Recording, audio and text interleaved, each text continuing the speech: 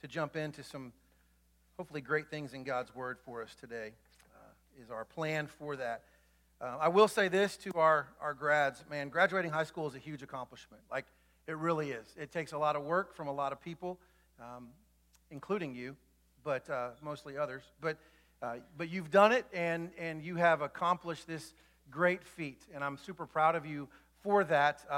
There's a sense of joy, independence that comes. I try to tell the seniors every year, it's like, you can't understand this until you get that piece of paper. But something about that piece of paper makes you feel more independent, makes you feel like I got freedoms that I've never had before. Like, I don't know, whether you're going off to college or not, there's something about that piece of paper that causes this transition. It's another growth time that's happening, and they'll experience some freedoms and independence that they've never had before. But also with that comes challenges that they've never had before, temptations that they've never had before. And we need to be prepared for that. Our goal as parents, our goal as pastors, our goal as mentors and teachers and all the people that have been in our lives, our goal is to lay such a strong foundation that it's not going to crumble when you go off. Like, our goal from the time you're born is to learn how to let you go. We were cutting umbilical cords, the minute you're born, and it's preparing us to let go of you. And so it's a privilege and an honor, but it's scary and all of that. Hopefully today in this message I can share a little bit of challenge with you in that. We have been studying the book of Galatians is where we've been. Mark and Brett have done a great job in the first 2 chapters of that, kind of talking through us. Paul is kind of starting a new section here in chapter 3, which is where I get to go today. And it's a new defense, maybe, that we'll see here in just a second. The first 2 chapters, Paul has confronted the false teachings and the allegations about himself that were being introduced into these churches, which actually he planted, and he left them with this foundation of the gospel. And now this new way of teaching has come in, and it needed to be addressed. Matter of fact, in chapter 2, verse 16, I want to reiterate what he said.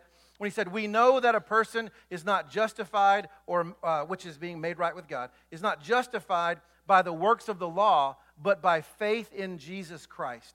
So we too have put our faith in Christ Jesus, that we may be justified by faith in Christ, and not by the works of the law, because by the works of the law no one will be justified. They will be made right with God. That's our desire, is to be made right with God. We want to be in right relationship with Him. We want to be in right position with Him. And that justification he's talking about doesn't happen because of our works. It happens because of our faith, because of God. And so these were non-Jewish Christians in Galatia. I'm not trying to confuse you with all this, but I want you to understand the context of where we've been so you'll know where we're going. And they were being told that if they wanted to fully live as Christians, they had to be like the Jews. The Jews were the right ones. You guys need to learn from us, and this is how it's supposed to be. They must keep all the regulations of the law of Moses, things like circumcision, things like eating kosher food rules, those kind of things. And so that's what they began to do. That's what they kind of turned their attention to is, we have to check all these boxes, and we have to do these things in order to be a full Christian. And we can't be a half Christian or a part Christian in all of this. And Paul has talked about these things, and now he's going to address it almost as though it's a oral debate. There's no one there debating with him, but he's speaking in this way to defend his point, to understand, hey, this hasn't changed. So that's kind of where we pick this up. And so we're going to be into Galatians chapter 3 is where we're going to start. So while we turn there and get ready, Mandy, I need your help with something. I have a deck of cards, and I just need you to shuffle this deck of cards. So can you do that? Catching it's a first stop, so that's good. And so she's going to shuffle that up. So we're going to go into Galatians 3, 1, and it says this. You foolish Galatians. There's an exclamation point. Paul was being loud.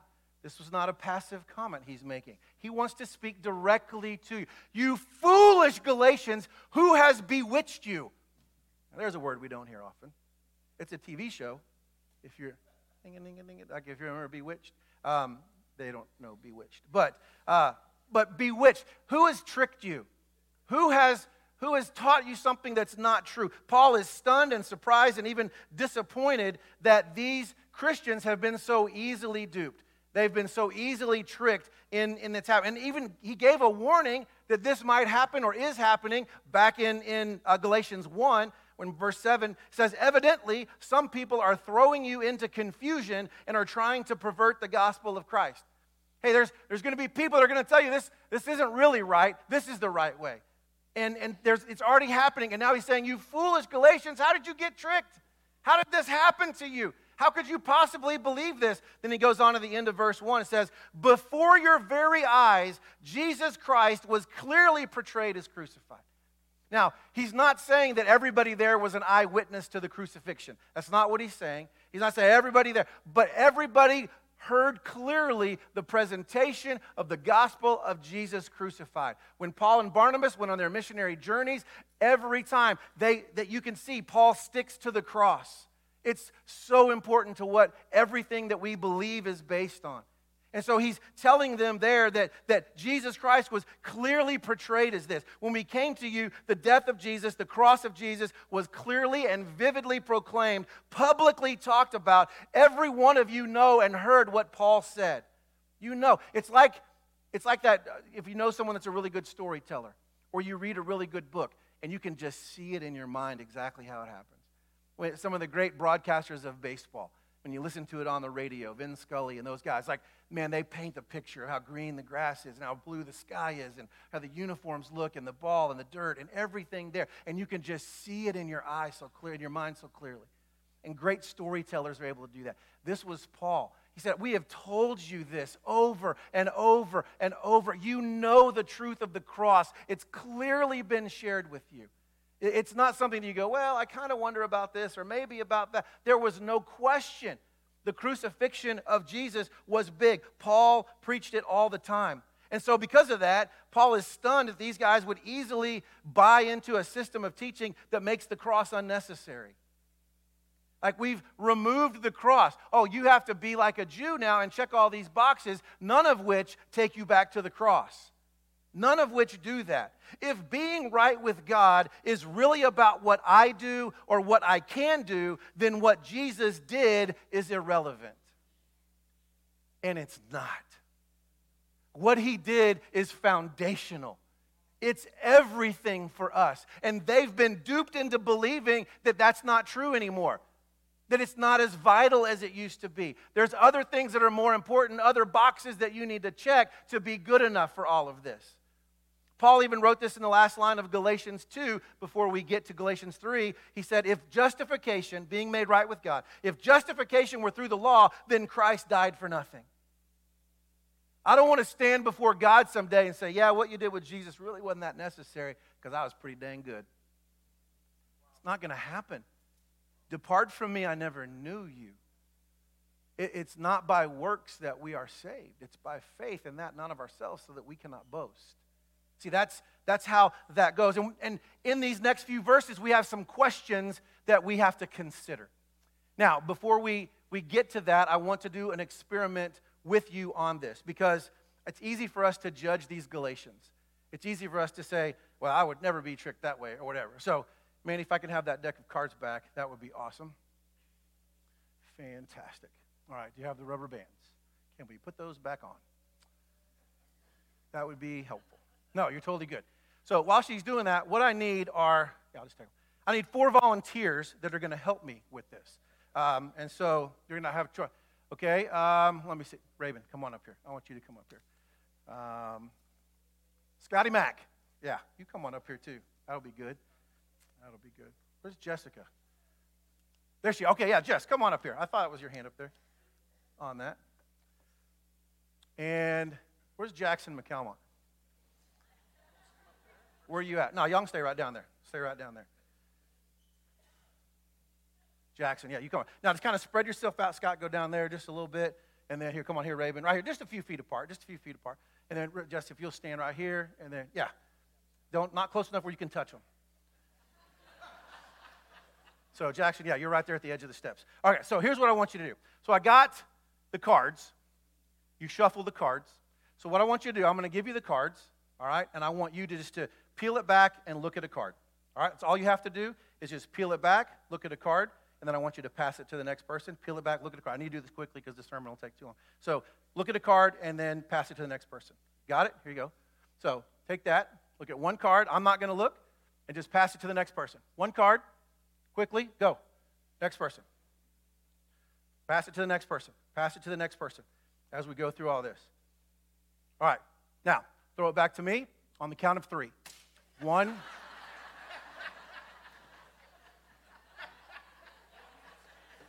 It's okay.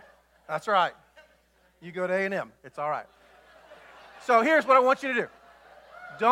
I shouldn't have said it, but it was funny. Y'all look that way. Don't look at me. I don't want you to look at me. I don't want you to give any facial help to me at all. Don't respond in any way. But here's the deal. I am going to tell you what card you looked at. That's what I'm going to do. And if I say your card, then I want you to go sit down. All right? So here we go. Here we go. This is what we got. 2 of clubs, 8 of hearts, 3 of spades, 6 of diamonds. If I said your card, go sit down.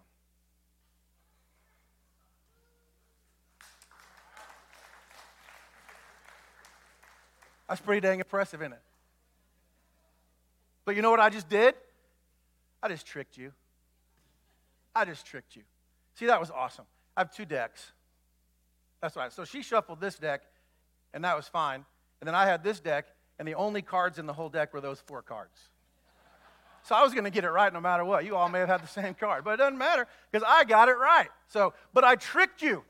So don't say that you can't be tricked and think that you're above all that. My guess is this, that everybody in this room has been bewitched in some way. You think, well, I don't know about that, Alan. I'm pretty smart. You know, you can't trick me. What'd you say, Jackson? You can't trick me? Like something like that? Yeah.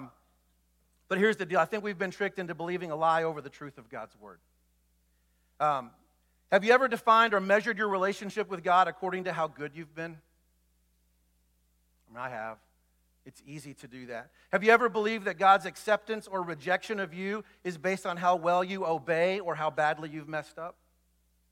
See, we do that. We have this default in us to where we think, well, we're not good enough for God. He doesn't love me as much because I'm not as good as that person. I messed up so much, so now I'm disqualified. Can I tell you that nothing disqualifies us from the love of Christ? Like there's no height or depth or anything that can separate us from the love of Christ. He promises us that. It's impossible for him to love you any more than he already does. It's impossible for him to love you less than he already does. He is at maximum capacity of his love for you. And yet we get bewitched into believing these lies. We get bewitched into saying, well, the comparison game and I lose. So we're going to look at these questions that are here. So Galatians 3, now verse 2. Paul says this, I would like to learn just one thing from you. Did you receive the Spirit by the works of the law or by believing what you heard? Paul's asking, did you earn God's gift? Did you get what you got because of what you did? Did you earn it? Were you good enough? You passed enough levels to where you got the superpower? Like, is that how that worked? You win the game because you leveled up enough times? He's asking this one thing. Did you receive it by the works of the law or by believing what you heard? See, Paul also told this to the Ephesians. You don't have to jump over there. It'll be on the screen. But in Ephesians chapter 1, verse 13 and beyond, it says, in him, Jesus, you also, when you heard the word of truth, the gospel of your salvation, and believed in him, were sealed with the promised Holy Spirit, who is the guarantee of our inheritance. Like, that's the promise. Did you forget the promise? Did you forget what was done for you? Do you forget how you received this? It wasn't through what you did. It was through what you heard and what you believed. That came to faith there. So not only does the Spirit of God help us walk in a new life, but he's the evidence that we have a new life. Without him, we don't have a new life. And our old life is destined for hell. That's the truth. That's the reality. Apart from Jesus, we have no hope of eternity. And we get suckered into believing that we have to do all these things when all these things have been done. We can't do them on our own. Did the gift of the Spirit, the gift of new life, come when you performed properly? No, it didn't. They knew the answer to this when he asked the question. They knew the answer. So why would God make that relationship contingent on obedience to the law? Why would he change his mind? If he said, this is what you heard, this is what you believe, this is faith. Oh, but that was the easy part. Now you got to do all the work over here. Not to say that we don't invest our lives in this, that we fully sell out to Jesus. It's not a get-out-of-hell-free card. But he says, why would God change his mind in the middle of this? I recognize that there are times in our lives when keeping the rules and being good is how we give ourselves props, if you will. That's how we're doing. This is the total thing of our Christian life, our duty. And so we look at our good deeds, like how many chapters of the Bible we read, and how much we serve at church, and how much I've gone to camps, and I've done all these things, and I can check all these boxes because I'm better than the person over there. And that way our performance are these things. And I think that we imagine God going, golly, Alan, you're my favorite. You've done so good. Like, let's put extra stars on your chart today. Like, God doesn't have a chart. You know what that chart is? That chart is covered in red blood because it's covered everything. It's not about our performance in this. But on the flip side of that also, we have this tendency, or maybe it's just me, that when our struggles and sin and self and laziness feel like chains of the Christian life. And so we look at our failings and laziness and struggles and poor choices, and we come to the conclusion that God has just ticked off at us, that He's sick of us and He's ready to squash us. I don't know if that's just me or you've ever felt that way, like I'm just a terrible person. I can't believe that. The enemy is coming and whispering those lies. If you really love God, you wouldn't have done that. You wouldn't have said that. You wouldn't have looked at that. You wouldn't. And we allow that just to beat us down and feel like that we're going to be judged. It's in those moments that you need to remember this question. Did you earn God's gift? Did you earn it? Did God give it to you based on how well you were performing? Did God keep it from you based on how you struggled? No. The answer is no. None of that. Quit making it about you. Quit making it about me. New life through Christ came simply by faith. It's by faith. You heard the gospel, you believed the gospel, you were saved by the gospel. Period. End of story. You were the recipient of all of that. Here's a great question, shouldn't what God did in our lives affect how we view God is doing in our lives now? If we believe that what God did was enough for us to trust Him with our eternity, trust Him with our heart, trust Him with our lives, if what He did was enough, why would we quit looking at that? Why would we quit going away from that? Why don't we have that same view about what He's doing now? If He did everything He could, sending His Son to die a brutal death on a cross, be buried for 3 days, and rise from the dead, why would He stop doing that now?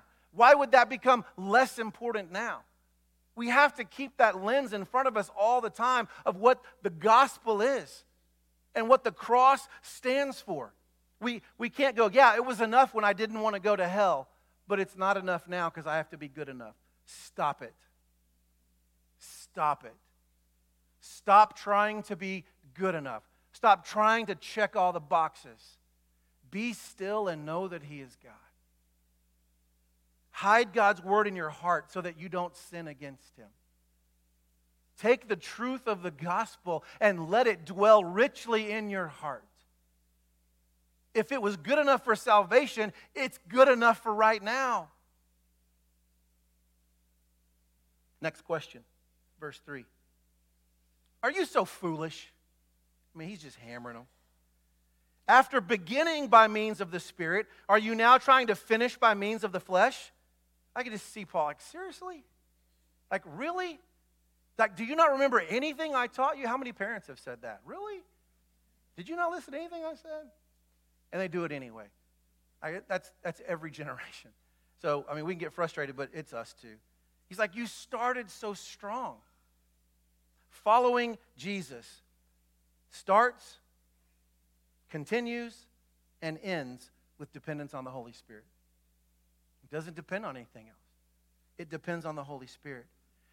He's telling them, you started with the highest possible power, the Holy Spirit. You started with the highest possible power, and now you're trying to finish with the lowest possible power, human effort. Why? Why would you do that? It makes no sense. It's like this. It's like you're going to take a trip to Florida.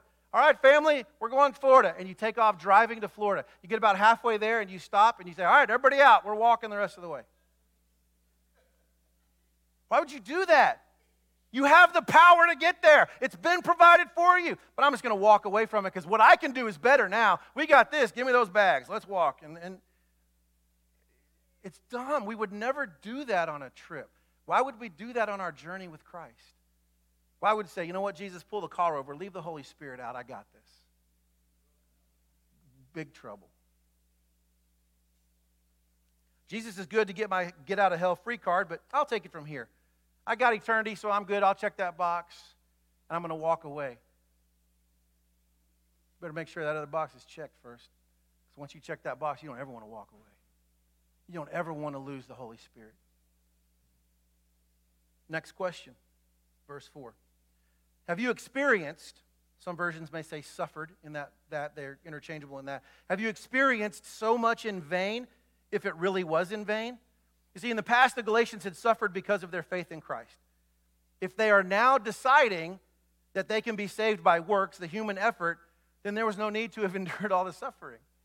There was no need for Jesus on the cross. There was no need for, if I can do it on my own. And it would have been for nothing. But it wasn't for nothing. It was for the sake of Jesus, who went through the ultimate suffering for us.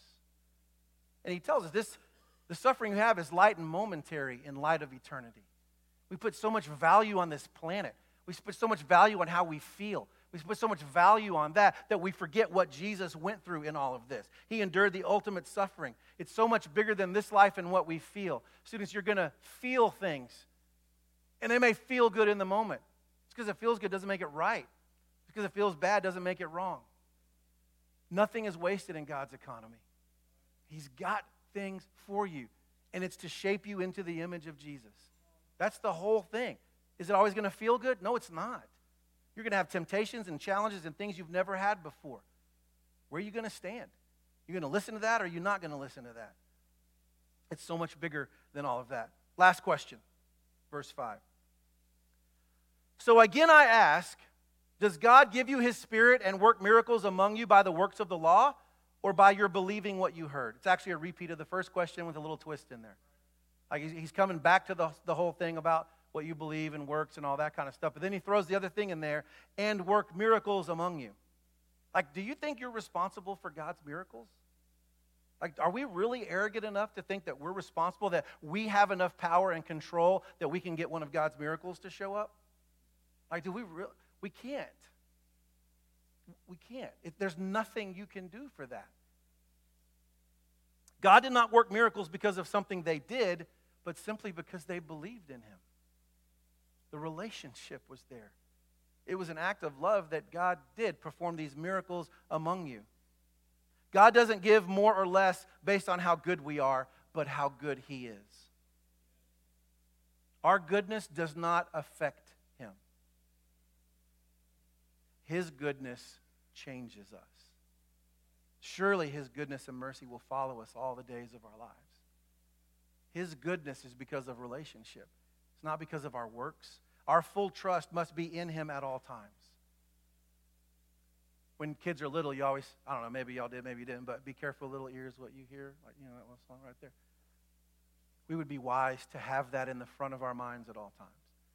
Be careful, little ears, what you hear. Because the enemy is trying to lie and sell you a bill of goods. It's just not true. It's what he's trying to do. But Romans 10:17 says, consequently, faith comes from hearing, not from doing. Faith comes from hearing the message, and the message is heard through the word about Christ. That's what it's all about. Be careful, little ears, what you hear. Be careful, mouths, what you say to those little ears. May this be the voice that speaks loudest. May this be the foundation that truth is built on. May this be what our seniors take off wherever's next for you. May this be the foundation that you stand on and the lens that you look at that will guard your heart above all else. That is our prayer for you in this. Seniors, do not forget what you have heard. You saw all the people that stood up that poured into you. You may not remember your diaper being changed by them. You may not remember the songs that they sung over you in preschool. Maybe you remember some of the things in VBS and camps and different stuff. All these small group leaders that invested in you and poured into you. You have been clearly and vividly shown the cross of Christ. It's been painted for you in such a clear way. Don't ever replace it. It's not an and thing for you. It's a foundation thing for you. Religion is man's attempt to get to God. The cross was God's way to make a relationship to us. That is where we have to stay grounded, is in the cross that's there. The truth of who Jesus is and what he has done does not change. You need to stand strong on what you know and do not be tricked into thinking it's about you and what you can do. It's about him and what he's already done. And what he's already done is enough. You don't have to pass another test. You don't have to pass another level. You don't have to get to the superstar status of your video game. It's a relationship with the creator of the universe. And our prayer is that has been clearly presented to you, and that you would hide that in your heart. And whatever happens, whatever temptations, experience that come, you look at it through the lens of the cross. The rhino is our mascot in our youth ministry, and some of you heard this before, but it's a great thing about rhinos and what they are and who they are. Rhinos have no natural enemies other than man, so they're really the king of the jungle. Sorry, lion. But they don't. And rhinos are fast. Rhinos are faster than squirrels. They're not quicker, faster. Squirrel's top speed is 26. A rhino's top speed is 30. They can go. Now, here's the thing about a rhino, too. They're blind at 30 feet. So if you're 30 feet from them, they can't see you. And if they're going 30 miles an hour, they're going to hit you. Like, that's just what's going to happen. And so they can't see beyond that. A group of rhinos. What's a group of rhinos, students? Thank you very much. Whew, you passed. Not that it's a test or a box you have to check. But a group of rhinos is called a crash. It's interesting. Not many people know that. But I think about a crash. I think about a car crash. I think about stock market crash. Things change. When a crash happens, things change. So my challenge to all of our students, and especially you seniors, as you head out to whatever's next on that agenda for you, what God has for you there, is that you would be a rhino. We have shirts that say rhino on mission, and that you would be a rhino. Point your horn towards the cross. You don't have to see further than that. We're not promised tomorrow anyway. And go as fast as you can towards the cross of Jesus and be a crash. Wherever you go make a difference.